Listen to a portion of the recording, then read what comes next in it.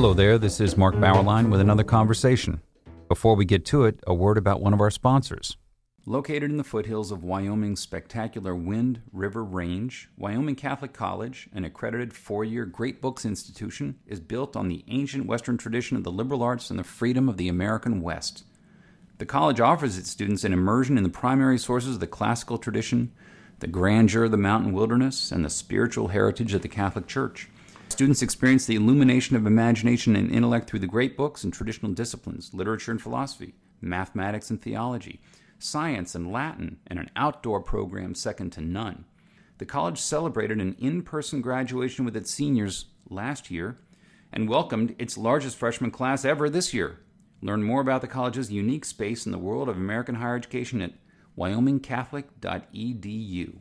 Victor Davis Hanson is a fellow of the Hoover Institution at Stanford University and professor emeritus of classics at Cal State Fresno. He is the author of many books and I would say one of the leading cultural commentators in the United States today, and actually for the past couple of decades.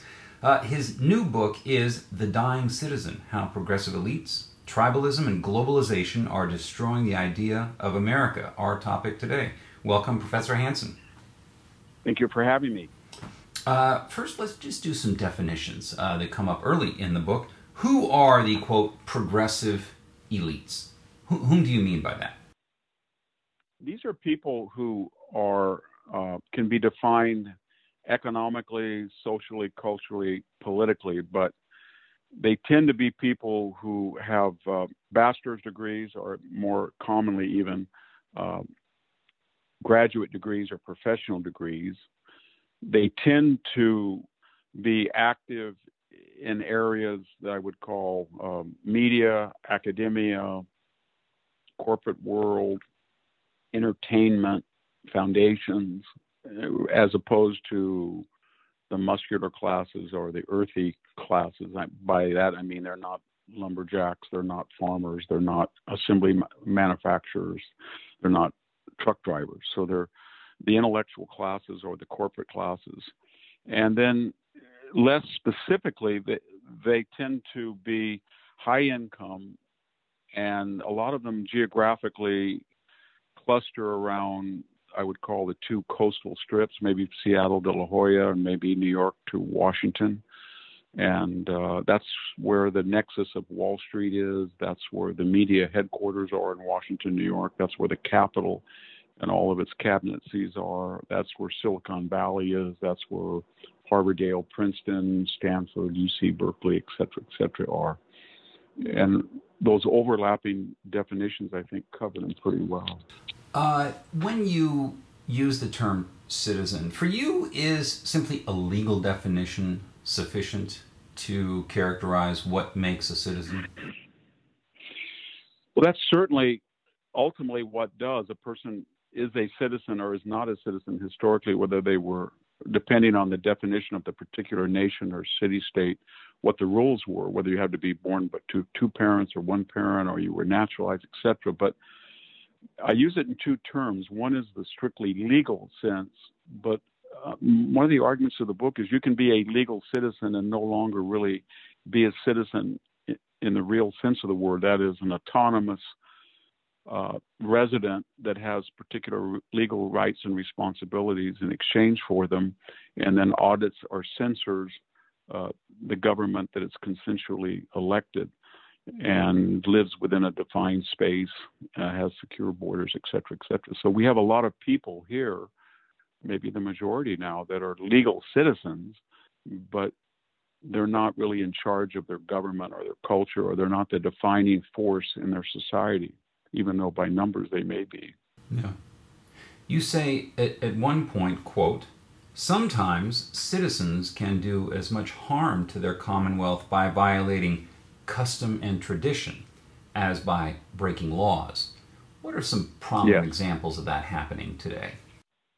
Yeah, well, first I meant that I think it's true. I think a lot of people don't realize that democracy or Republican government or constitutional, consensual government, however we define it, is very rare historically. And even today, of the 190 nations in the world, I think most people think about 90 of them are consensual. Now that 90, when you start looking at them, not all of them are consensual. So it's kind of a fragile idea, and it requires constant investment in it and stewardship of it. And by that I mean it's not just that you vote as you should as a citizen, or you obey the laws that you help create, but you also have a general awareness of your particular society or government or state in terms of the past and the present. And what do I mean by that specifically, as you asked? I don't think it's much to ask for people either to stand up at a sporting event and sing the national anthem or pledge allegiance. That wasn't always true, but we always had some sort of custom or ritual like that in the United States, or that we should have a common civic education that would bond us. And by that I mean that people, when they graduated from high school, would all know what the Gettysburg Address was, or they had some idea of what July 4th meant, or they might even know what the Battle of Gettysburg was, or maybe even they knew what Normandy Beach was, but they had a common reference that they shared, and that inculcated ties. And again, the subtext of all this is that a democratic, multiracial, multicultural society is very fragile and can easily revert to sort of open migratory borders or tribalism unless these artificial bonds are emphasized, because the natural way of humans,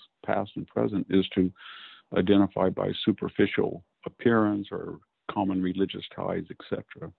You note a curious, well, I don't know if it's a paradox or not, but as we see a long advance of more and more rights granted to more and more people, more and more specific groups, there is something of a decay of citizenship that takes place. Is that because, you said a moment ago, rights and responsibilities? Is there a balance, or is there an inverse relationship? The more rights you give people, sort of the fewer responsibilities? Yeah, I think also. Yeah, I think that's exact, and I talk about that at various places in the books. The more freedoms that you give to people, it becomes sort of a perpetual motion machine. Then you think, well, I get more and more, and I get this, and so you start. And it's also closely embedded with market capitalism and consensual government that when you create so much affluence and leisure, people get very unrealistic, and they think that there's a certain birthright that because you're materially able not to worry about being hungry the next day, or you can call Santiago, Chile in a second now, therefore you're getting close to technological or material perfection. And so, especially in Western societies, and people say, well, why is there any poverty at all? Why is there any racism at all? Why are we not perfect, just as we can be perfect in certain aspects of our life? And they don't accept the idea that of the tragic view of the world, that we all die, that there's chance and fate, and things go wrong, and we try to do as best as we can, and we should be happy that we're far better than the alternative rather than achieving perfection. But that's I think it's tightly bound up with progressivism, the idea that each year the world gets better, or should get better, and human nature changes for the better, and therefore laws and freedoms and equality will always get better. And we're going to ask less and less of each citizen because we want to free him up to write or paint or meditate or have more leisure or more time. That we've sort of conquered the age-old material challenges of existence. We're not canning our own food. We're not having a garden. We don't have a shotgun above the fireplace to make sure our family's secure. So the existential things are over with. That's all our less liberal ancestors did that stuff. And now we're free to pursue this unlimited freedom. Right. One of the values, I think, of The Dying Citizen is the way in which you borrow upon your scholarly background to go back in time and reflect upon the distant past and bring that into the present. We've got this income inequality issue here. Why did the Greeks mistrust both the poor and the rich? And it's funny because they were a society that was very empirical, especially thinkers like Thucydides and Aristotle. And by that I mean they weren't worried when they made an observation, how it sounded to the majority of people, even whether it endangered them politically, although they were in danger politically. Both of them were. And so they say things that would be, I don't know, considered untoward or illiberal today. But in the case of Aristotle, especially in the politics, he more or less says that he gives you typologies of democracy, but he says when you have a large middle class, and that's the majority of people, and they're the muscular classes, not only do they not have time to go into Athens and be what he calls agora loungers, but they have a natural distrust of the poor, and he feels that because the poor don't have property, they don't pass on property to other generations, and they're much more dependent on either government or they're going to be dependent on the very wealthy for largesse. They lose their political independence, and they're not property owners. And in the case of the ancient world, that means farmers mostly. And then in the case of the wealthy, they have so much property beyond their immediate needs that acquisitiveness becomes a reason to be in itself. And they like to stock their family or friends in government or monarchies, or they revert to oligarchies or aristocracies because they have these special interests and they're so adept at it. He does both. All of the ancients thought there were things like natural talent, and that there were always sort of an iron law of oligarchy, that these people would rise to the top, and they were not always as noble politically as they were gifted in making money or acquiring things. So it was this middle class. You really see it in authors like Euripides, some of the plays where he keeps saying that the middle people, he just says it, the middle people are the best. Or some of the lyric poets, I think Facilides said, midmost in a city but I be. And so a lot of that chauvinism that we have in America, it goes all the way back to the Enlightenment, to the Florentine republics and their knowledge of classical values. And they had this word mesoi, middle people. And I think that the founders were, even though they were largely aristocratic, they felt that way. And I know Tocqueville did, that they were very worried about dependencies and then also cliques or cadres or concessions of very, very limited numbers of insiders, wealthy people. So in a modern nation, the middle class is crucial, a foundation in the middle class, because the middle class is not going to be so vulnerable to demagoguery, I guess, and the promises of politicians, while they will also be not so affluent as to seek out special privileges and favors. Is this what we're seeing today in America? I think so. And I think also, to be a more reductionist, there is a lot of strain that they have a unique ability to combine muscular labor and intellectual thought. And by that I mean, at least until recently, the middle class was a guy who went out and mowed his lawn, or a woman who got the leaf blower and clearing out the patio.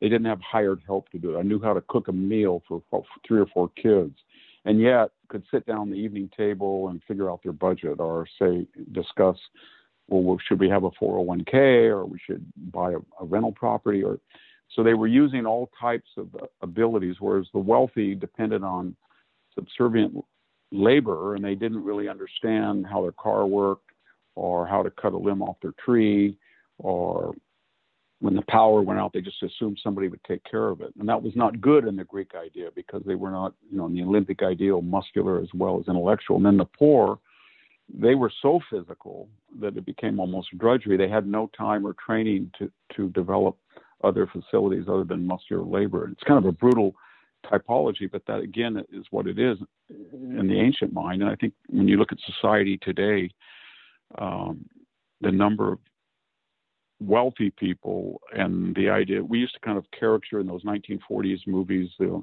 servants or the Three Stooges. I remember they'd always make fun of wealthy people and all the people who were working for them. But today, that idea that you just don't cook your own meals and you just don't do your own yard, you just don't clean your own house, that's institutionalized, and it's filtered down to the upper middle class.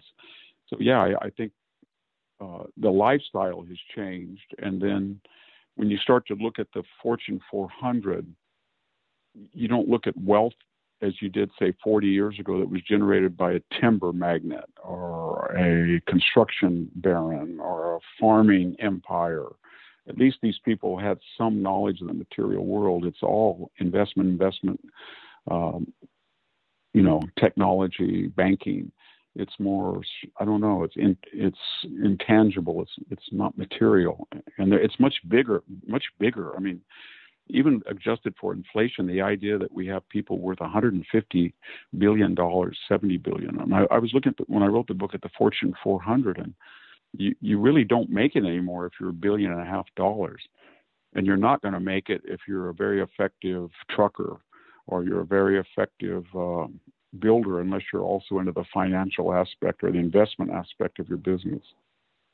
We turn more closely to the present. You say you turn to California, where you live and have lived. You say, quote, California has become the progressive dream of the future and the middle-class nightmare of the present. What have you observed up close? Yeah, well, I was talking specifically, and Michael Bloomberg said that he thought during his aborted campaign in 2020 that California was going to be a model for everybody. And then it's been a nightmare for the middle class. If you look at statistics, it looks like the last 35 or 40 years is somewhere between 7 and 10 million people of the middle class have just left.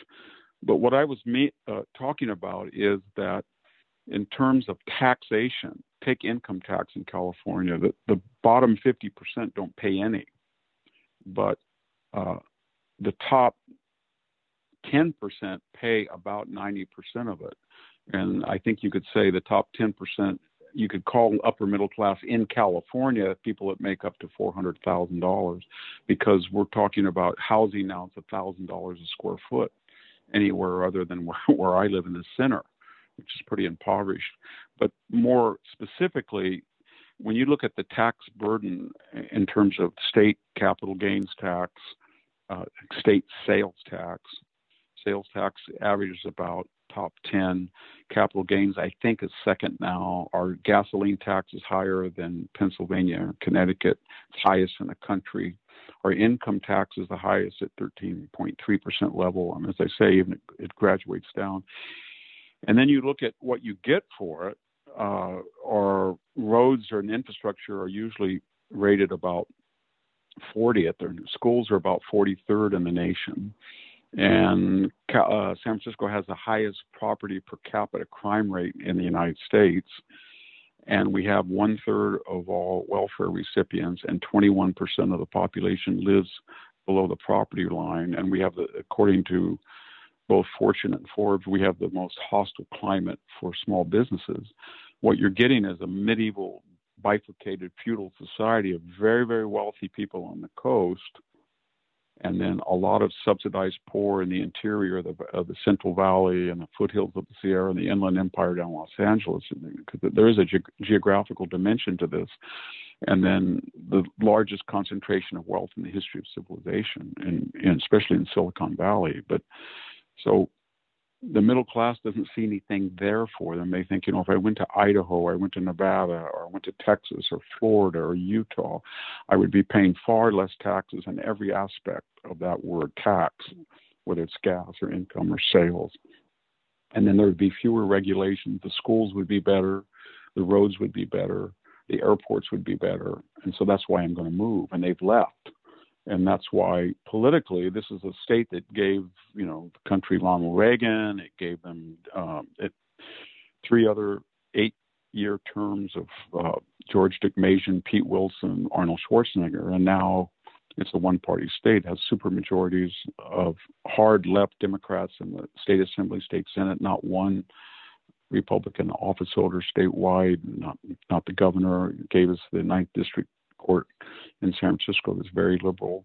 I think we only have 11 of the 53 congressional seats are Republican. So it's a one state that reflects that power and that greater population. About half the population lives 55% along the coast. Let's pause for a moment to ask if you were looking for a Catholic university where the greatest works of Western and Catholic tradition are the foundation for learning, all in an environment that is faithful to the magisterium. That's the University of Dallas in Irving, Texas. Recommended by the Cardinal Newman Society, the university offers an exceptional liberal arts education with undergraduate and graduate programs in arts and sciences, business, and ministry, as well as a campus in Rome, Italy, all of them preserving the wisdom of the past while preparing students for world-changing futures. Academically excellent, always faithful. Apply today at udallas.edu.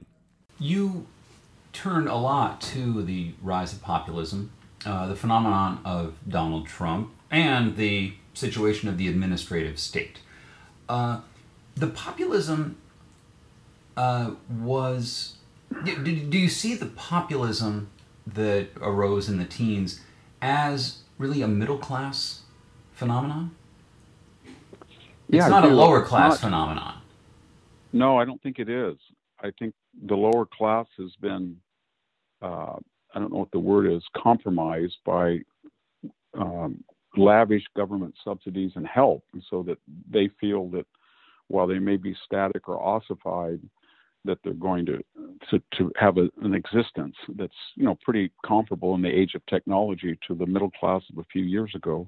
But the middle class populism are people who feel that they're tenuously clinging to a middle class lifestyle and their children are not going to have it. They look at their children and they say, my God, you know, Bob has $30,000 in student debt and the degree is not competitive. Why did he do that? Or this person, you know, we owe all this money. We're paying $500 a square foot for a home. We're never going to pay this mortgage off, or our wages are not going up higher than the rate of inflation. So they feel endangered now. And then I'm trying to, in the book, not just talk about economics. So then they look culturally and they think, well, we never said that our model, our template was the only model.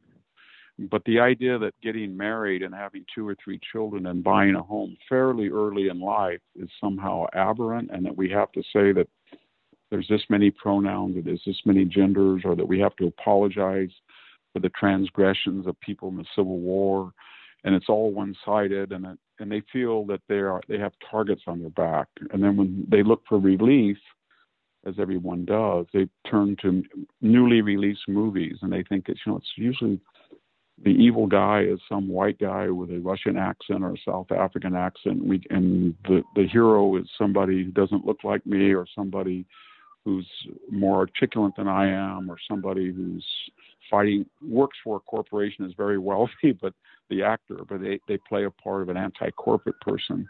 Or they look at professional sports and they see people not standing up or blasting them, the Colin Kaepernicks, the LeBron James, and then they turn to corporate world and they hear the CEO of Delta or American lecture them about the illiberality of asking for an ID to vote, when even though you have to have an ID to get through security, to get on their own plane. They look at the school board things that we're looking at, and when they go to the 360 route of all of our institutions, their kids are in school, they hear a certain thing from their teachers, their kids are in college, they come back with certain monolithic stories, they turn on the television, and I think what's happened is that the middle class is kind of in a monastery of the mind. They're dropping out, and so first-run Hollywood movies are not so popular, and people have turned off the NBA. I remember a couple of years ago you wrote an article on this. More and more middle-class people who, we'll call them ordinary Americans, are checking out from the entertainment and sports and I think they are. Media industry. They're just withdrawing. Yeah, and they're not. The left hates them. I mean, going back to Richard Hofstadter and the paranoid style and the difference between progressivism and populism, they keep saying that these populists are the direct descendants of the Southern agrarians, or they racist, but they're not really. They're much different. They're not. They don't have the same agendas as I would say much of the old populist agenda has sort of been achieved with 8-hour workday and disability and all that stuff. But a lot of it was illiberal, but it's more attuned to the aspirations of the poor now. And they're not. But the idea is that popular rebellion now has been defined as progressivism is good, even though the progressives have a much more checkered past in some ways than the populists do. If you look at, abortion and eugenics and et cetera, Margaret Sanger and Woodrow Wilson and all that stuff, but that's kind of been airbrushed out. So populism has a bad name, but it's really an idea that the middle class is the people who create the laws through their representatives. They audit, they censor the laws, they hold their executive branch accountable, and they're in control of their own destiny. And they feel that that's not true anymore. I don't think it is either. You talk a lot about the administrative state, especially the conflicts between Trump and the administrative state and the media and other elites. To what degree is this growing administrative state,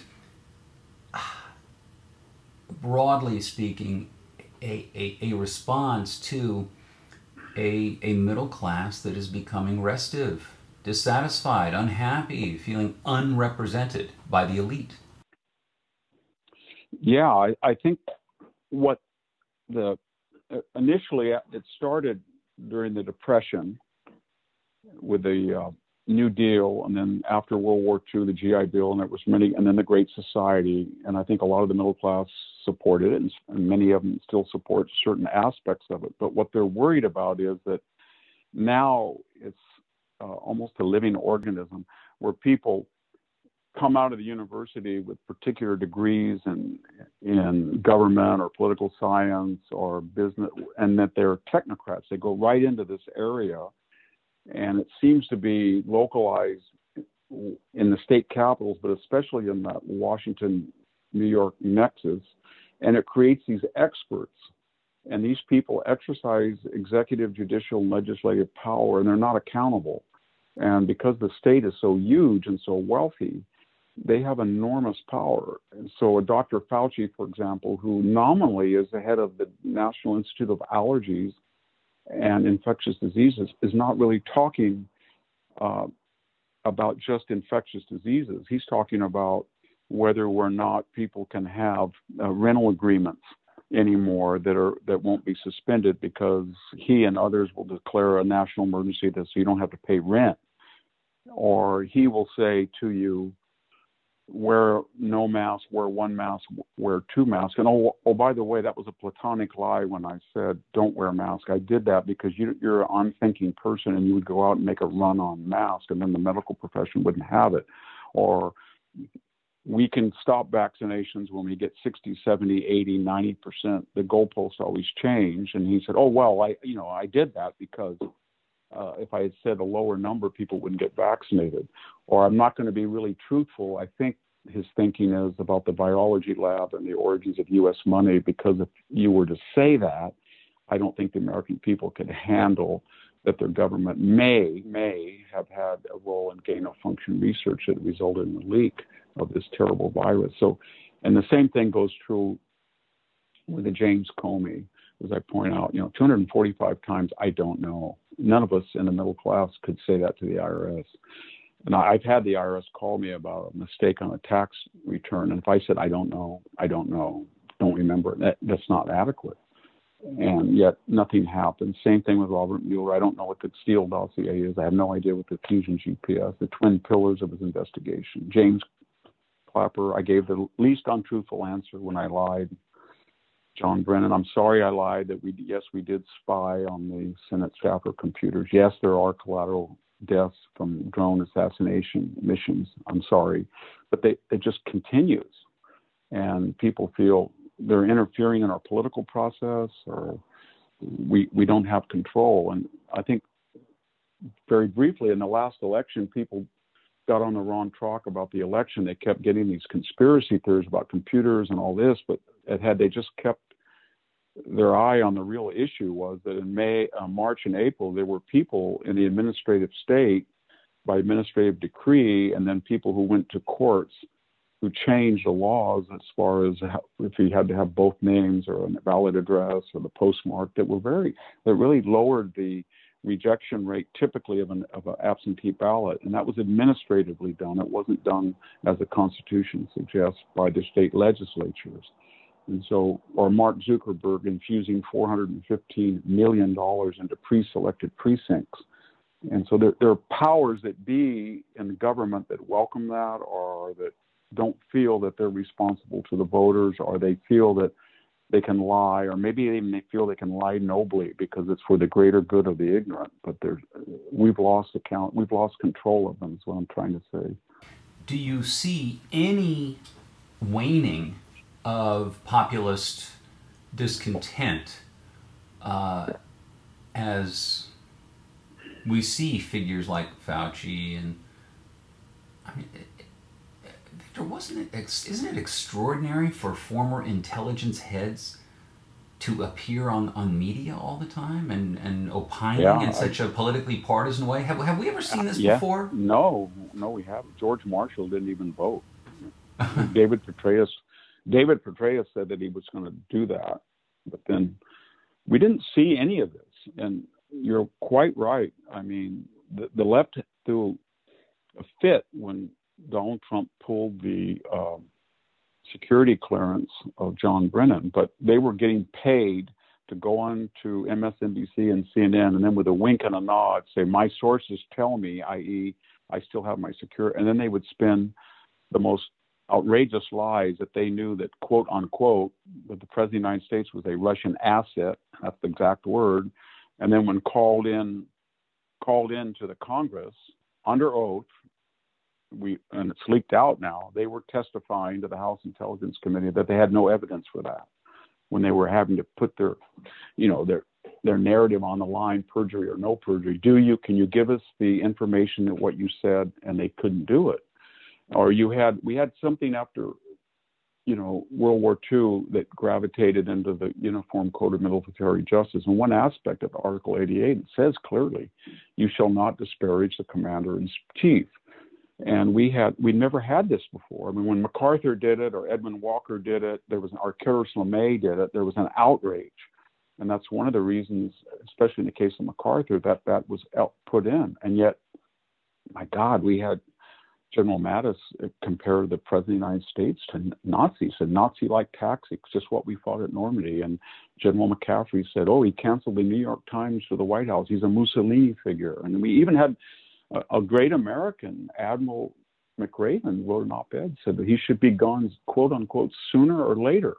And we had Rosa Brooks, the very influential lawyer in the Obama Pentagon, who said, that was 10 days after Trump was elected, and said, he'd probably be impeached. If that doesn't work, there's always the 25th Amendment. And I shouldn't say this, but there is a chance of a military coup. And then John Nagel and his other lieutenant colonel wrote that op-ed and said that it was the duty of the military to get rid of Donald Trump if they thought that if there was a question about the election. So that became typical. I could go on and on about General McChrystal or Michael Hayden, a four-star general, texting that Trump supporters that were unvaccinated should go back to Afghanistan and stay there. That was unprecedented, that you have an active retired military that A, was so politicized, and B, in a revolving door fashion, going back into General Dynamics, Raytheon, Lockheed, Northrop, with a complete approval by their silence of the once hectoring left, because they thought, and they knew that. So they were basically parroting left-wing corporate bromides and cliches, and then they were going in from the corporate boardroom or going back out to it. All of them were.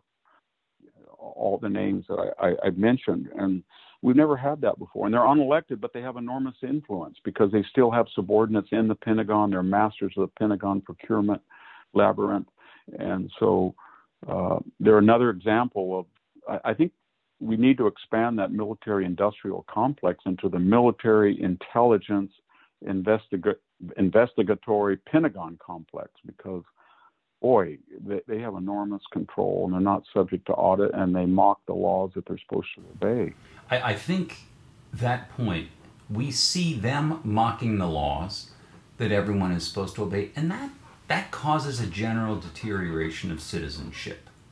If rules are just partial, the rules don't mean that much anymore. You don't feel so good about it because exercising your responsibilities as a citizen. No, absolutely. That's why from the very beginning, I mean, the idea that justice has a mask over her eyes is a very Roman concept. And that was what, and I mentioned that in the book, that is what enrages people the most, the asymmetry of the application of laws. And the middle class looks at the law and they say, where is my exemption? Because if you're very poor or you're not a citizen, you just walk with exemption. The first thing you do when you cross the border is you break the law. The second thing is you reside illegally. And the third, often you get illegal identification to perpetuate 1 and 2. If I'm a soldier or federal employee and I've had a bad case of COVID, my antibody level is up to 2,000, doesn't matter. I will be vaccinated. I have to get my job. These people mock the law and don't have to be vaccinated. If I'm flying refugees in from Afghanistan, I have to be vaccinated. They don't. So there's a feeling that the poor are romanticized or exempt and they don't have to follow the same laws. And then they look at these privileged, whether they're government grandees or the wealthy, and they say, Mark Zuckerberg, you're not supposed to put private money as a law against it into pre-selected precincts to basically take over the government's responsibility for counting ballots.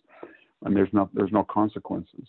Or there's no consequences when people violate the Uniform Code of Military Justice. There's no consequences when the 1947-53 and 1986 Goldwater-Nichols law say specifically the Joint Chiefs is an advisory body. They shall not interrupt the chain of command. It's illegal to do that. And yet we have General Milley that goes in and calls these 4 stars and says, anything that comes from the White House in matters of nuclear policy or strategy, it comes through me. And oh, by the way, I'm going to call up my counterpart and set a new strategic narrative that if any aggressive proposal comes from Donald Trump, I'm going to warn him first. That's illegal, but he's not going to face any consequences for that. And let's add, Professor Hanson, that when all this comes out, nothing happens.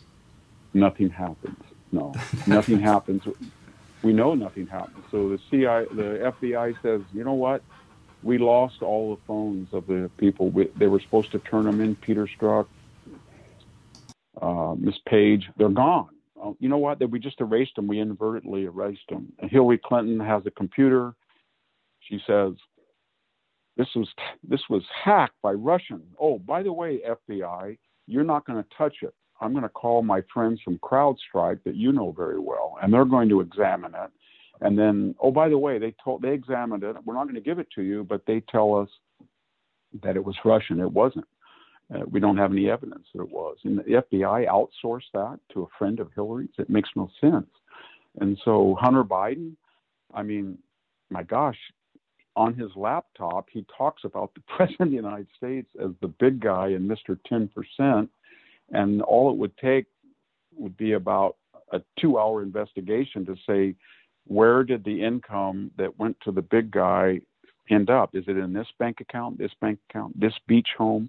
It wouldn't be very hard to do, but it's exempt. So I think what a lot of Americans are doing, in the elite especially, they're saying, I got to get insurance from this. I think that's a large part of the woke movement. A lot of people say, you know what? When you are woke, and loudly so, then you're going to get an exemption from this permanent state, and they're not going to quite go after you to the same reason that they're going to go after the owners of Parler or something, tie them up in court. Or they're not going to go after certain people that object. If you go to a board meeting and you're very loud and you say, I feel that this is a racist and I'm underrepresented, and you disrupt it, not going to be as nearly as bad if you go as these parents are and criticize critical race theory. Because in my own experience, I can tell you that people will write you or email, and you probably have had the same experience. And say, yes, I agree with you, but I'm just not in a position to say anything. And then it's more than that. When you start to look at what they're saying, they are saying things that are very woke, but they don't believe them. It's kind of, I think what I'm getting at is we're getting into the cynicism of the late Eastern European Soviet system of the late 80s, that people don't believe this stuff anymore, but they feel it's absolutely essential for their permanent employment or their career aspirations. There is much more in the book: sanctuary cities, globalization, immigration, the elections, the role of the media. In the book, which is The Dying Citizen: How Progressive Elites, Tribalism, and Globalization Are Destroying the Idea of America. Professor Hanson, thank you for joining us. Thank you for having me. And thank you for listening to our conversation, which has been supported by Wyoming Catholic College, which combines great books, the Catholic tradition, and the great outdoors of the American West into an extraordinary education. Go to wyomingcatholic.edu or contact the admissions office at 877-332-2930.